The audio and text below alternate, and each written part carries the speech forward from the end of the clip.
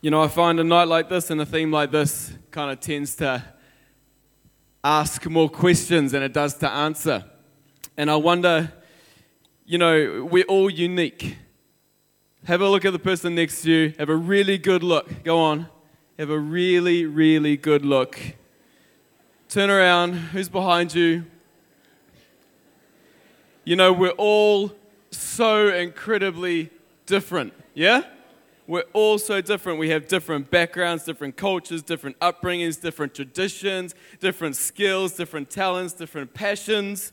And there's so many factors that ensure no two of us are the same. And that's why you can't always give straight up answers to a theme like, what's your purpose? Because it's all so different. Each and every one of us has such a different purpose. Because we're all so unique. We are no accident. You are no accident.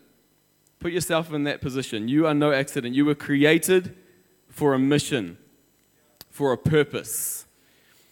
It says in Jeremiah 29:11, "For I know the plans I have for you, says the Lord, for good and not for disaster, to give you a future and a hope." There is a future for each and every one of us.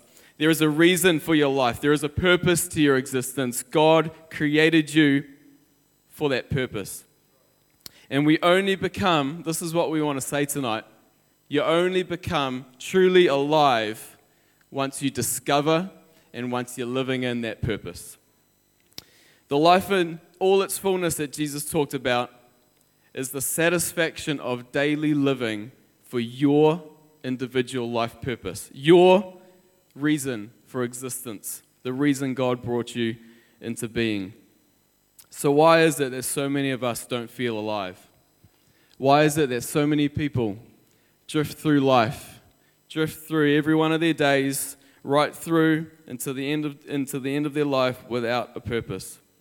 And tonight I trust that you're going to leave with a renewed sense of purpose for your life and a renewed sense of inspiration to become alive, to begin to pursue the God-given mission for your life. Let's pray. God, we just, Lord, we want to really have a moment tonight where we search ourselves individually and we want to hear from you. God, each and every one of us has a purpose, and I pray that you'd begin to do a real significant work in every individual's life tonight. Bless this word and bless this night in Jesus' name. Amen. So do you know your purpose? Ask yourself that question honestly. Do you know why you were created? I wonder if I was to ask for a show of hands, how many people would say, yep, I know why God created me. You know, we are only truly alive when we're living out in that purpose. And so it makes sense that we need to discover that. You know, it's what many people would call your sweet spot, living in the sweet spot of life. Being alive is living a life that energizes you. It's living a life that is fulfilling. It's living a life that is satisfying. Jesus says in John 4 verse 34, he said, "My nourishment, my satisfaction, my fulfillment comes from doing the will of God who sent me and from finishing his work." Doing the will of God and living out the purpose he has wired and prepared you for is what will satisfy your life. It's what will feed, it's what will fuel your life, and is what will cause you to really live. Jesus was living out his purpose. He was walking in that God-given plan, and you know what? I would guarantee he was pretty satisfied. He even said on the cross, didn't he? It's finished. He came to do a work, and he lived in it. It wasn't a career or possessions or downtime that energized Jesus. It was doing God's will for his life and living with the Father. Living your purpose means being unique. It means not following the crowd. It means living for your purpose. You can't just decide, oh, I would like to be a youth pastor, like our wonderful Pastor Helen over here, you know, and decide to go on that career path and make it happen. The truth is, unless it's your unique purpose, it'll probably do you more harm than good. You know, maybe you're called to be a politician. You know, no one chooses that. Someone's got to do it. God's purpose is what gives us life. It's God's purpose that gives us life. It's what many call living in the sweet spot. Your purpose, your sweet spot will energize you. It will satisfy you. It will give you life. I liken the sweet spots in life to hitting a ball in sport, like cricket. Sam would know, golf, tennis. You can hit the ball any way you like, but unless it hits the right spot, unless it hits the sweet spot, and I've got an image coming up here shortly, guys, it won't go as far or as accurate. I watched The Amazing Race last night. Anybody watch The Amazing Race? I love it because it's all about travel, and that's my sweet spot. They had a challenge where they had to hit this cricket ball for a boundary. They're in India. And, these guys, they never played cricket in their life. They're all from America. You'd think some baseball players would do all right, but they didn't.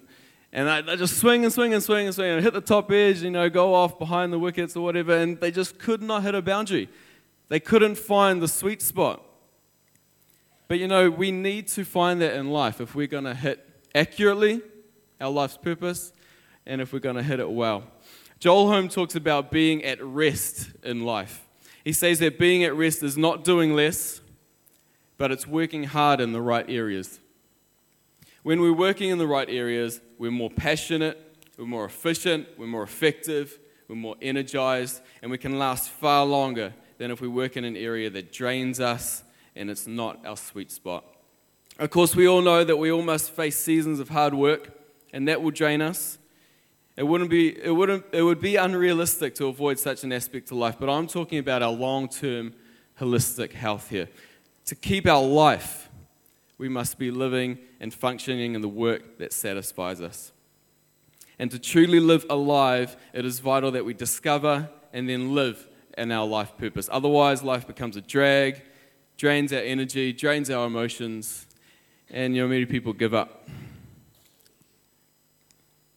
It's important to understand that our purpose isn't necessarily a destination, but rather it's a process. It's a journey.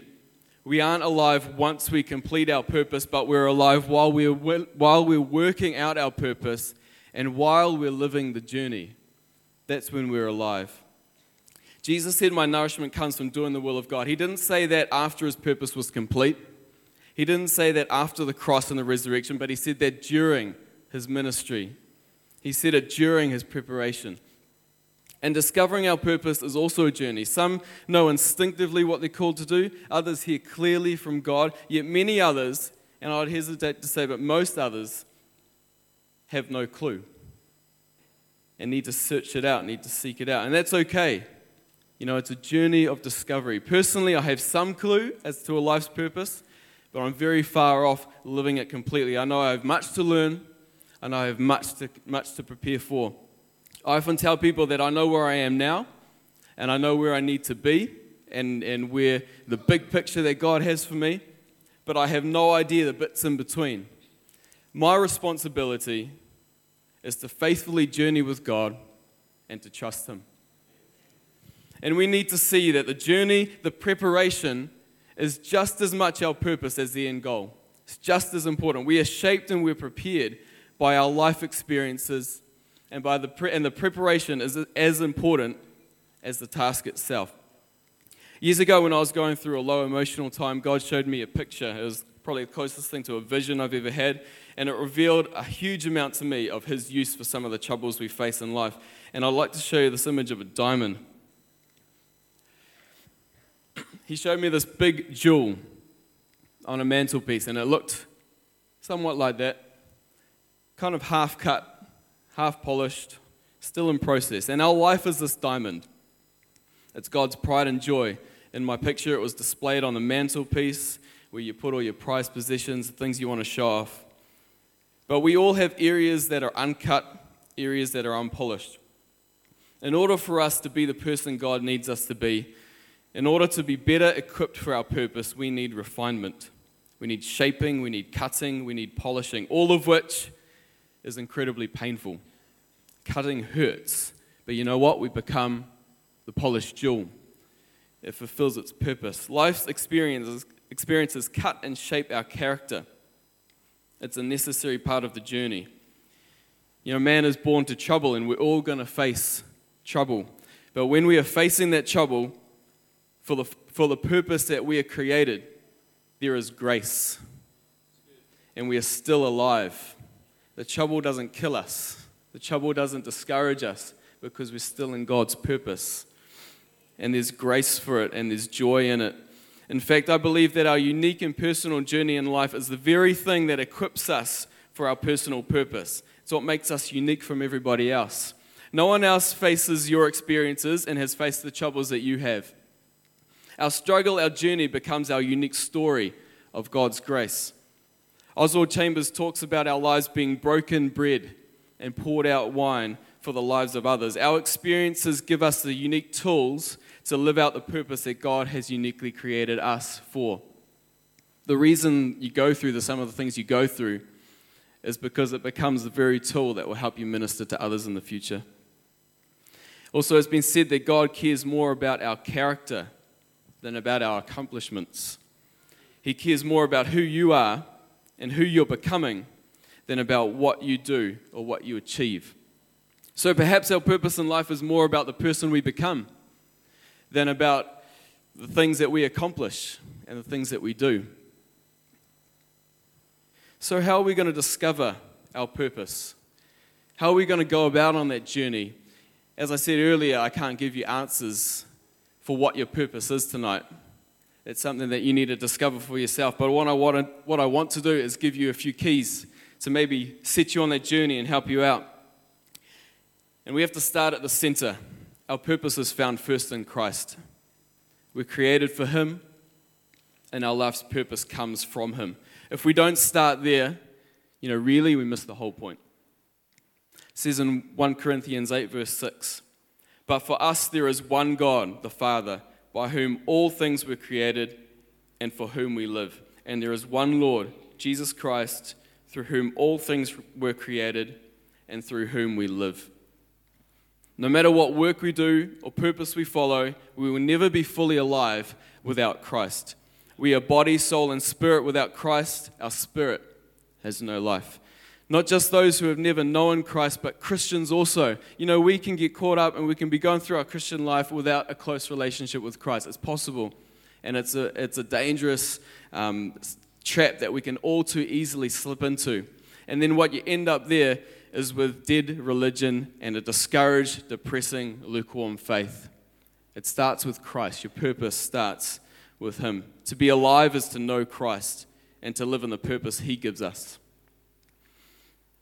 The next key, I believe, to help us to find our purpose is to reflect. Reflect and dream. Look inside yourself.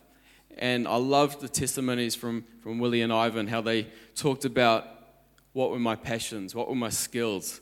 And those were the clues to what God gave them for their ultimate purpose and calling. So what are your skills? What's your personality? What are your interests? What are your passions? They're all clues to what God could have you to accomplish and to do as a life's purpose.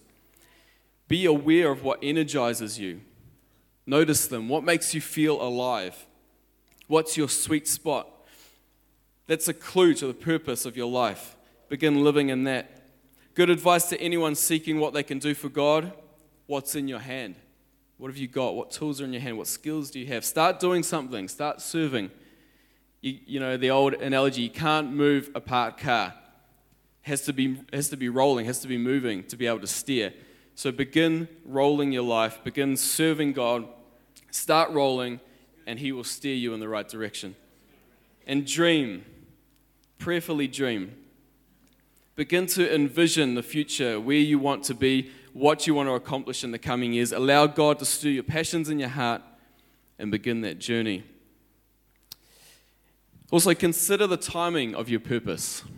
Consider where you are on your journey, because that can give you some very clear insights and even encouragement. In life, we go through seasons that can be likened to a traffic light.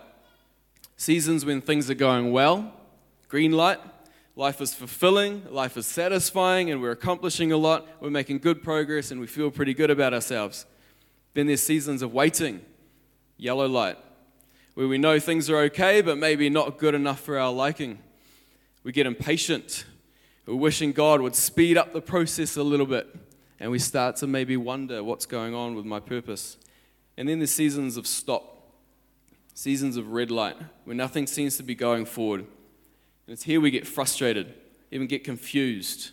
We question if we really did hear from God our purpose or not. Maybe we were mistaken. It's in these times that we need to remember that God is still setting things up in the unseen. He's still working behind the scenes for us. And we need to keep faith, like that item says. And knowing the season you're in, it'll give you greater peace. It'll give you greater confidence about your purpose. Finally, prepare. Often God plants the seed of His purpose in our lives and in our hearts, a glimpse of what we are to do with our lives. It is then our job to become ready. It's our job to prepare ourselves and to build tangible results on the reflections and the dreaming that we've done.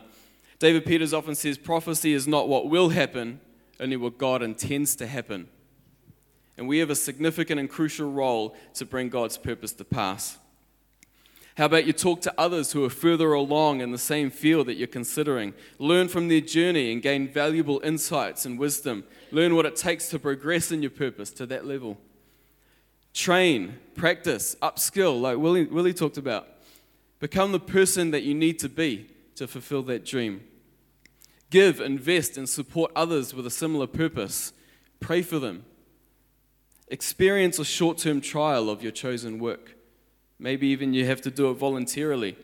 You might find that you were wrong and it doesn't energize you, satisfy you, and bring you life at all. Or you might find a great confirmation and you might find it's your sweet spot.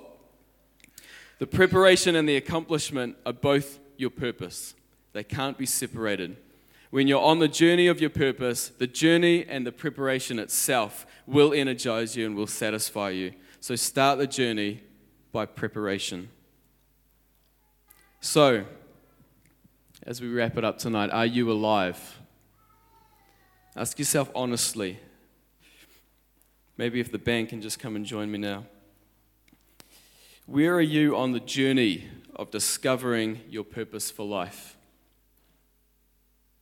Do you know it? Are you kind of in the middle? You're having to trust God, having to just walk along in faith. Maybe you're at a red light and you're frustrated and you're starting to question. Have you even considered that God does indeed have a purpose for you? I encourage you to seek out your purpose, to seek God, and to search yourself. Each of us has a unique and individual journey, and I can't tell you what your purpose is. That's for you to discover, and that's for you to journey towards. It's a journey of discovery, a partnership with God that reveals more and more as we progress along each day. A journey with struggles and with challenges that shape us and trials that test us.